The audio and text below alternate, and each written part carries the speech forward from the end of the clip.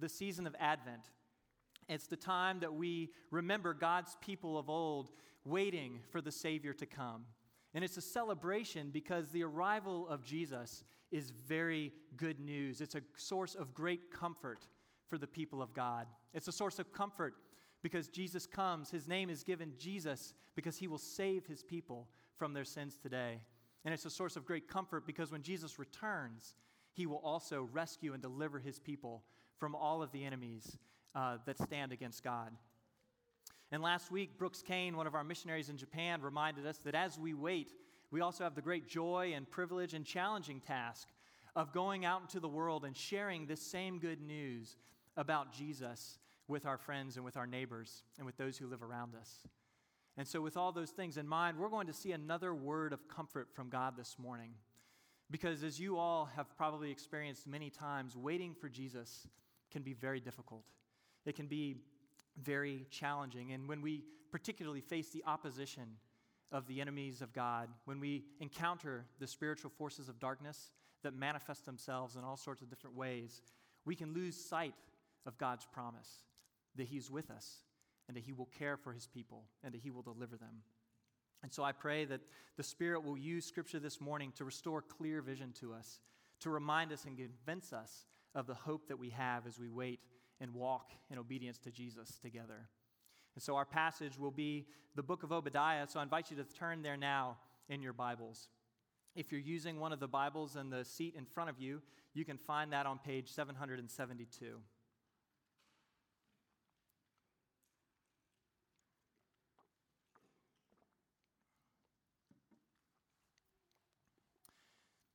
Friends, hear now the word of God. The vision of Obadiah. Thus says the Lord God concerning Edom. We have heard a report from the Lord, and a messenger has been sent among the nations. Rise up, let us rise against her for battle. Behold, I will make you small among the nations. You shall be utterly despised. The pride of your heart has deceived you, you who live in the clefts of the rock in your lofty dwelling, who say in your heart, who will bring me down to the ground? Though you soar aloft like the eagle, though your nest is set among the stars, from there I will bring you down, declares the Lord. If thieves came to you, if plunderers came by night, how you have been destroyed. Would they not steal only enough for themselves? If grape gatherers came to you, would they not leave gleanings? How Esau has been pillaged, his treasures sought out. All your allies have driven you to your border. Those at peace with you have deceived you. They have prevailed against you. Those who eat your bread have set a trap beneath you. You have no understanding. Will I not on that day, declares the Lord, destroy the wise men out of Edom and understanding out of Mount Esau? And your mighty men shall be dismayed, O Teman, so that every man from Mount Esau will be cut off by slaughter. Because of the violence done to your brother Jacob, shame shall cover you, and you shall be cut off forever. On the day that you stood aloof, on the day that strangers carried off his wealth and foreigners entered his gates and cast lots for Jerusalem, you were like one of them. But do not gloat over the day of your brother and the day of his misfortune. Do not rejoice over the people of Judah in the day of their ruin. Do not boast in the day of distress. Do not enter the gate of my people in the day of their calamity. Do not gloat over his disaster in the day of his calamity. Do not loot his wealth in the day of his calamity. Do not stand at the crossroads to cut off his fugitives. Do not hand over his survivors in the day of distress. For the day of the Lord is near upon all the nations. As you have done, it shall be done to you. Your deed shall return on your own head. For as you have drunk on my holy mountain, so all the nations shall drink continually. They shall drink and swallow, and shall be as though they had never been. But in Mount Zion there shall be those who escape, and it shall be holy. And the house of Jacob shall possess their own possessions. The house of Jacob shall be a fire, and the house of Joseph a flame, and the house of Esau stubble. They shall burn them and consume them, and there shall be no survivor for the house of Esau, for the Lord has spoken. Those of the Negeb shall possess Mount Esau, and those of the Shephelah shall possess the land of the Philistines. They shall possess the land of Ephraim and the land of Samaria, and Benjamin shall possess Gilead.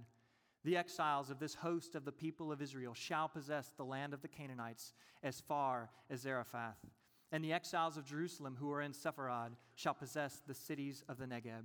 Savior shall go up to Mount Zion to rule Mount Esau, and the kingdom shall be the Lord's. This is the word of the Lord. Let's pray together. Father, we thank you that you love and care for your people. And we thank you that you promise to always deliver us from any danger or threat that we may face. And so, Father, we ask this morning that you, by your Spirit, would open our eyes to see clearly the promises and the hope that you give to us. And we pray that as we see these things clearly, you would also give us strength to walk in obedience to you, to live our lives faithfully before you, knowing that you are faithful to us. It's in Jesus' name that I pray. Amen.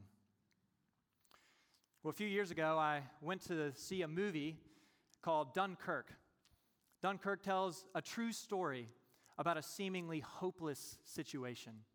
At the beginning of World War II, in the year 1940, Allied forces were trapped on a beach in Dunkirk in northern France. And as the Nazi regime closed in, many people wondered if these forces would be completely annihilated, and whether after the Allied forces were destroyed, the Nazis would then sweep through the rest of Europe and end life as they knew it. To make matters worse, the British Navy was under attack by sea. And so the British government called on their citizens, anyone who owned a small or private vessel, to board their boats and to cross the English Channel in a last-ditch effort to save as many of these Allied forces as possible. There was one man who answered this call, and as he boarded his vessel and was steaming across the channel towards France, he and the men who were with him looked out into the water, and they saw that a soldier was stranded there. So they pulled up alongside of him, and they pulled him into their vessel. And after they had brought him on board, as they observed his speech and his mannerisms, it was very clear that he was extremely distressed. He had just escaped from the beach and had been through a seemingly hopeless situation.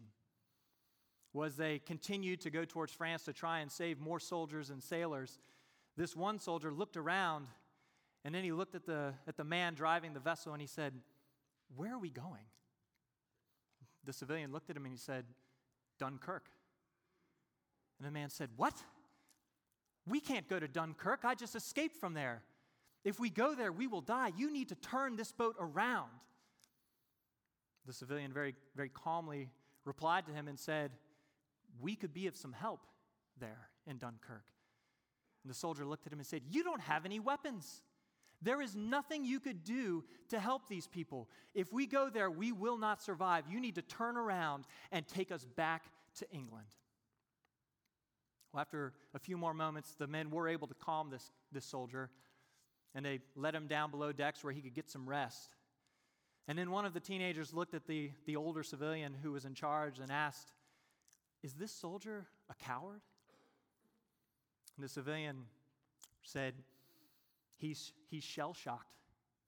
He's not himself." See, this soldier, he had been through a seemingly hopeless situation, and his vision had become incredibly blurred. He did not see that the mission to try and save the Allies would do any good. And friends, this is something that we continue to experience, and that has always been true for the people of God, that in seemingly hopeless situations, our vision can become very blurry. This was the case for the Israelites who first heard Obadiah's message that we read together this morning. You see, before this prophecy was given, God had brought judgment on his people. They had not been faithful to him. They had sinned against him greatly and against their neighbors. And so 600 years before Jesus was born, God allowed the Babylonian Empire to invade the people of Judah and to take them into exile. And in those days, God's people had some neighbors. They were the people of Edom, who were descendants of Esau. This is why, Obadiah uses these names interchangeably. When he speaks about Esau, when he speaks about Edom, he's talking about the same people. And you may have heard the story of Jacob and Esau in the Bible, the story of the same Esau who threatened to murder his brother Jacob, as it's recorded in Genesis. And throughout the rest of the Old Testament, we see that the Edomites, the descendants of Esau, continued to live in hostility to the descendants of Jacob, to the descendants of Israel, to God's people. And the situation when the Babylonians attacked in 586 BC was no different. In verse 12 through 14, if you look there, we see how the people of Edom took advantage of the situation as God's people were being carried into exile. In verse 12, we learn that they had gloated over the Israelites as they were being carried off. In verse 13, it says that they looted his wealth. They looted their possessions when they were taken from their homes. And then in 14, it even says that they stood at the crossroads, that they went out and they intercepted some of the Israelites who were trying to escape. And they captured them and they turned them over to the Babylonian enemy. The people of God were in a hopeless situation, or at least it seemed that way. And it would have been very easy for them to also have blurred vision and to wonder whether or not God would keep his promises to one day rescue and restore his people. And so God spoke to his people through the prophet Obadiah to comfort them and to assure them that his judgment and their enemies would not last forever, that he would keep his promises. And we need this comfort as well, because over 2,000 years after this was written, God's people continue to face many enemies.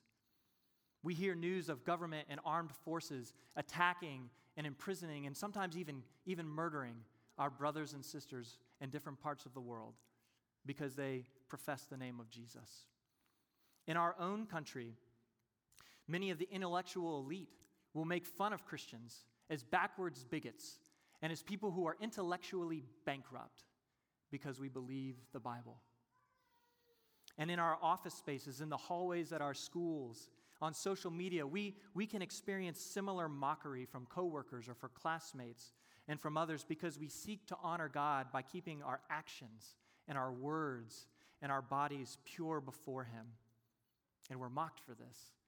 And it can feel very lonely, like you're trapped on an island in a raging sea with no end of the tempest in sight.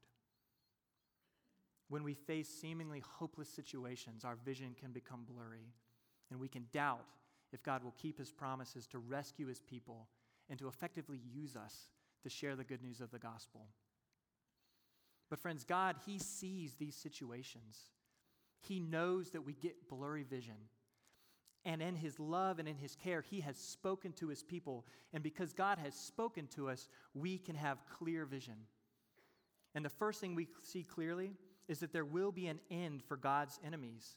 And this end is made very clear. Look in verse 1 at the very end. It says, "This is the word of the Lord concerning Edom. Rise up, let us rise against her for battle. Behold, I will make you small among the nations. You shall be utterly despised." He's saying the nations will rise against Edom to bring them down. But friends, this message is not only about Edom in 600 BC. Look in verse 15. It says, "For the day of the Lord is near upon all the nations." If you go down to verse 16, it says it again. "So all the nations shall drink continually. They shall drink and swallow, and shall be as though they had never been." What God is saying is that he isn't simply going to bring an end to his enemies in Edom. What he's saying is he is going to bring an end to his enemies everywhere.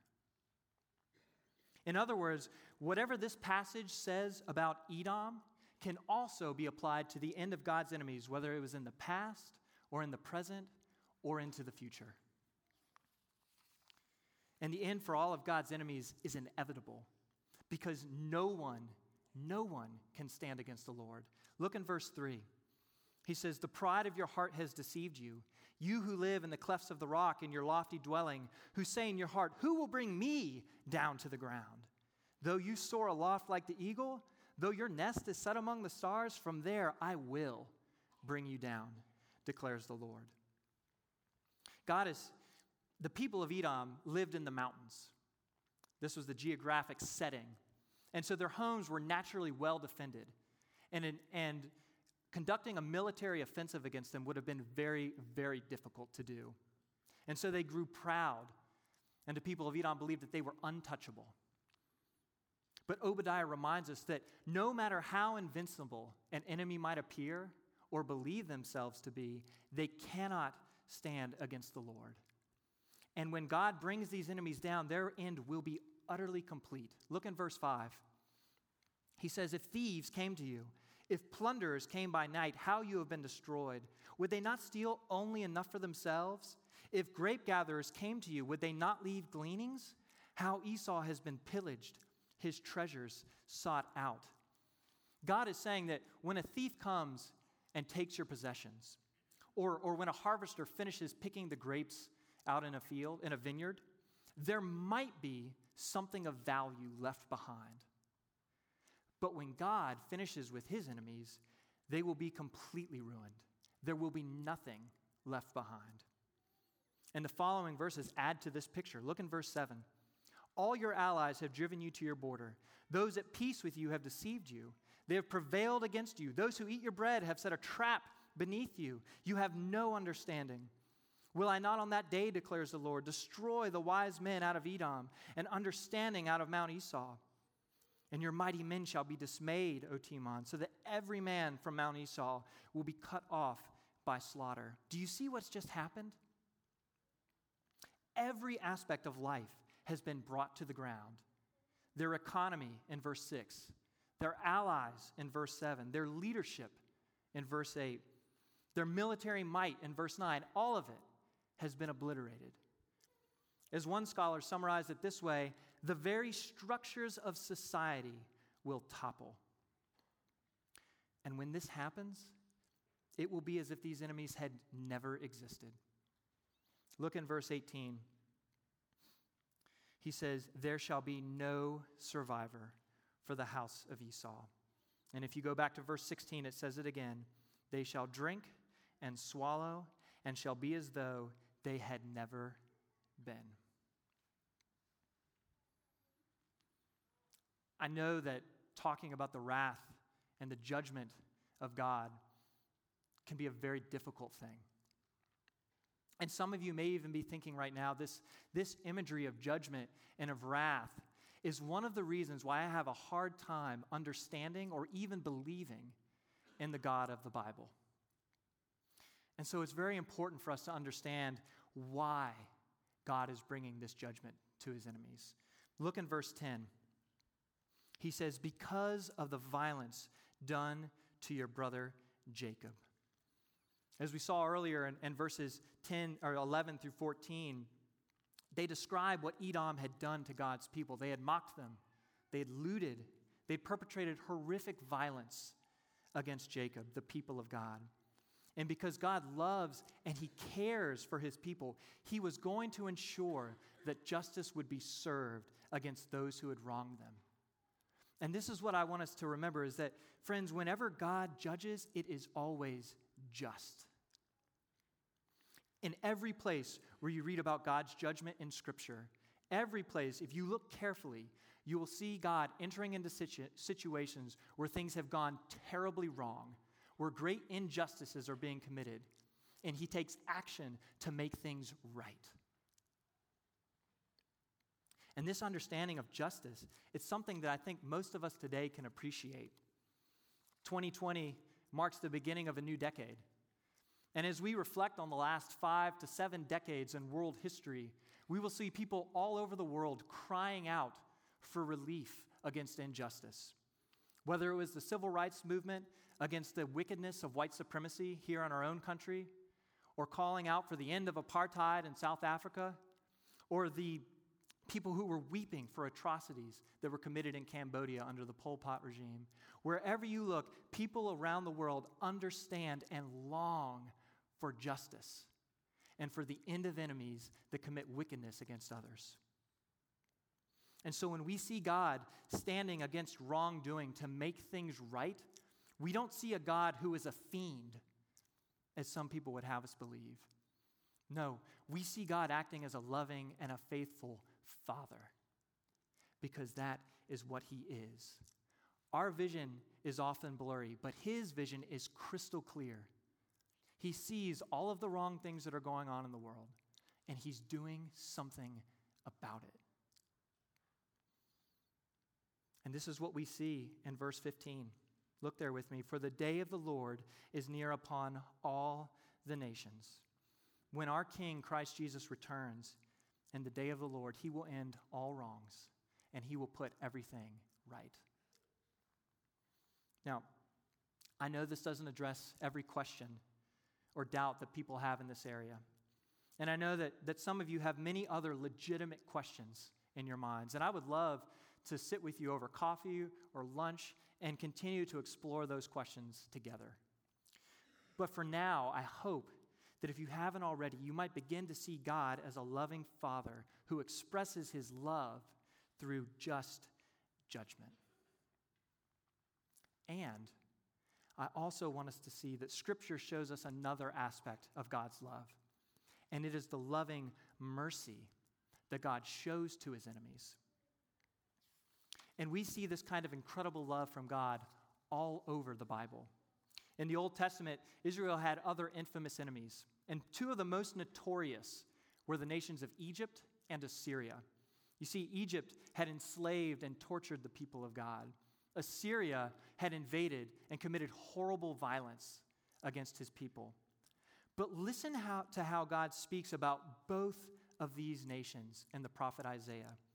In Isaiah chapter 19, he says this, "In that day, Israel will be third with Egypt and Assyria, a blessing in the midst of the earth, whom the Lord of hosts has blessed, saying, Blessed be Egypt, listen, my people, and Assyria, the work of my hands." What we see is that our God is not only a God of justice, but also a God of mercy. He will bring his enemies to an end. And if anyone among those enemy ranks repents and seeks the mercy of God, they will receive forgiveness. And friends, in the New Testament, we continue to see God's love and mercy for his enemies.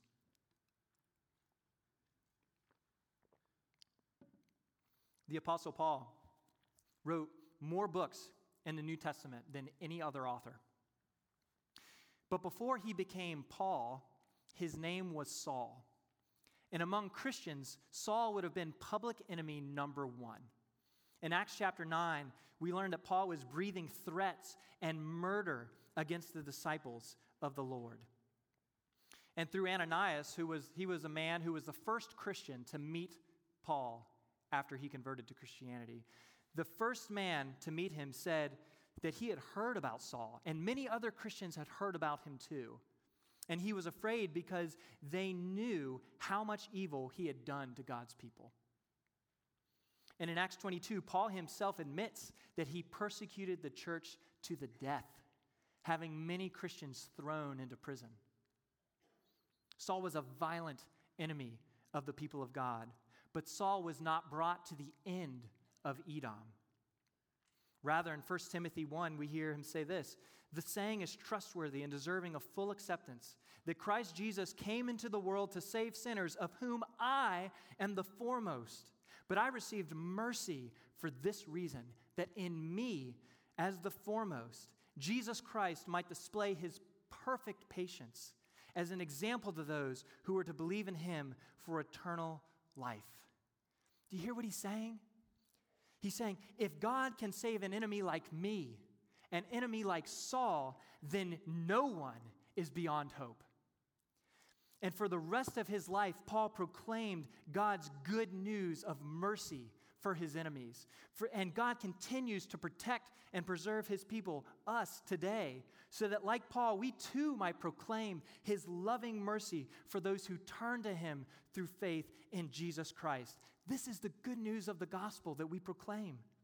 That whenever God calls one of his enemies to himself, he does not bring wrath down on these former enemies. Why? Because God sent his son, Jesus Christ, to live behind enemy lines. And as Jesus died for his enemies on the cross, God brought the judgment for their sins down on his own son, Jesus.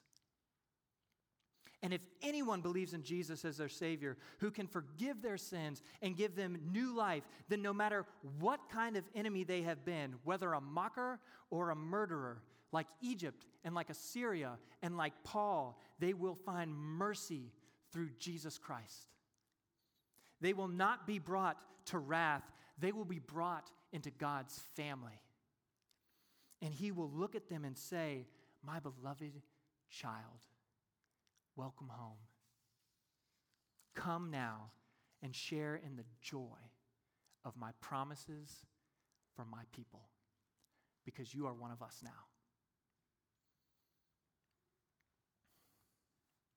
And friends, God has made incredible promises for his people.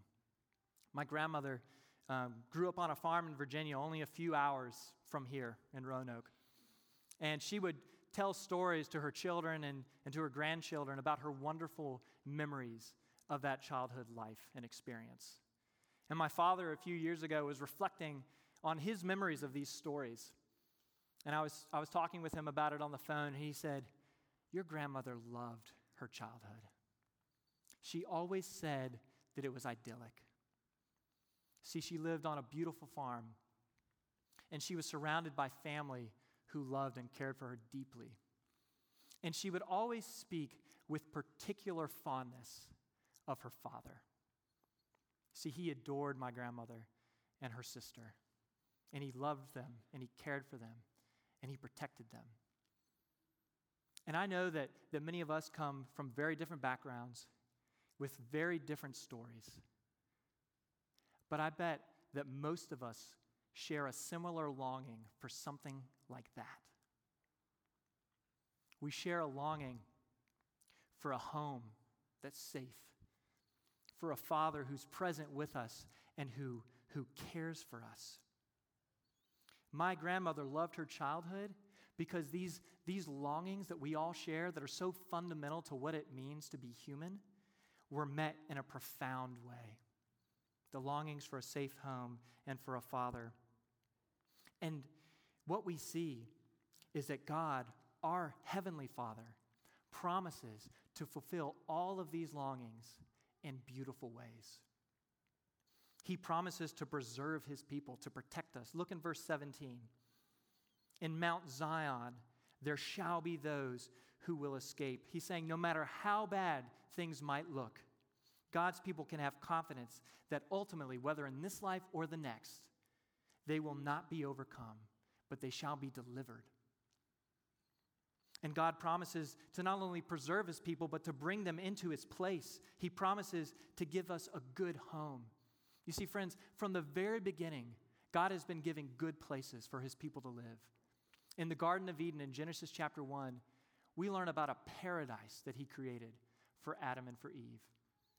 When the Israelites came out of slavery in Egypt, he said that he was going to take them to a land flowing with milk and honey.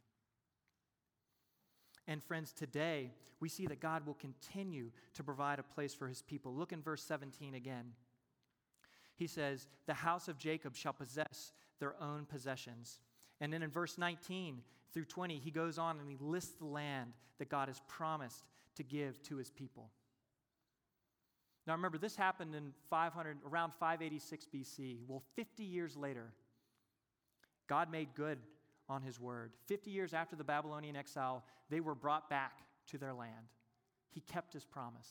And you can read about this in the books of Ezra and of Nehemiah. And he was giving them a small taste of what this fulfillment for his promise would look like. And his promise of a home for us will ultimately be fulfilled for all his people in the paradise of the new heavens and the new earth when Jesus returns. But he doesn't end there. God also promises to bring his people into his presence. Look in verse 17 one more time. It says, Mount Zion shall be holy. It will be holy because the Lord will be there. And in verse 21, the very last sentence we read in this passage, it says, the kingdom shall be the Lord's. And friends, this is good news because in Revelation 21, we learn that God will rule the kingdom, but he will not rule it from a distance. No, he will make his home among his people, and he will rule in our very presence. He is a father who will always be present to adore and protect and shower blessings on his children for all eternity. Rescue from our enemies, a good home, a present and loving and protecting father, the fulfillment of some of our deepest longings. How can we know that these things will come true? We'll look in verse 1. He says, Thus says the Lord God. And if you read throughout this passage, you will hear it over and over again. Thus says the Lord. This is what the Lord declares. Friends, this is when the Lord says something, we can count on what he's saying. This is the same God who said, "Let there be light," and there was light. This is the same God who in Exodus chapter 6 promised his people that he would rescue them out of slavery. And in Exodus 12, he rescues them out of slavery. Our God is powerful. He has the power to keep his word, and he has always shown himself faithful to keep his word. So how will this shape the way that we live our lives when we go out of here this morning? Well, friends, I hope it will encourage us to continue to live our lives for the Lord. Because when we get blurry vision, it can be very easy for us to begin to believe the same lies that Edom believed in verse 3. We can begin to think that God's enemies are invincible. And when this happens, it can lead us to think about abandoning our mission to share the good news of Jesus with the world. And sometimes it can even lead us to consider not only abandoning our mission, but going over and joining their side, joining the enemies of God, because it can look like that's where true life is to be found. But I pray that the Holy Spirit, through this word, will give us clear vision to see what's actually true, that these enemies will come to an end, and that we will be comforted and strengthened with the hope and assurance that true blessing is found only in the promises for God's people and is obtained through Jesus alone.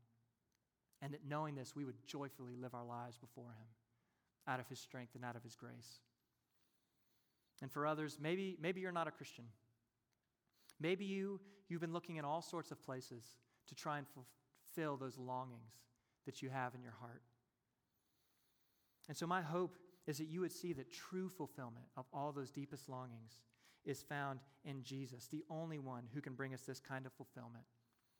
And that seeing and believing that, you would bow your knee in obedience to him as he embraces you with his love and as he leads you into the family of God and to the home that God has waiting for all of his people, where he will love and care and protect and shower us with his blessings for all eternity.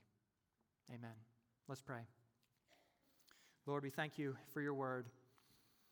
We thank you that you promise to protect us and that you speak to help us to see clearly. And so, Father, we pray that you would continue to help us to believe these words, and that with that belief, we would go forth and fearlessly proclaim your mercy for all those who turn to you through Jesus Christ. And help us to walk with joy and obedience all of your days, because you have delighted in us, and you have loved us and cared for us, and always kept your promises. It's in Jesus' name that I make this prayer. Amen. I invite the ushers to come forward now to collect this morning's tithes and offerings.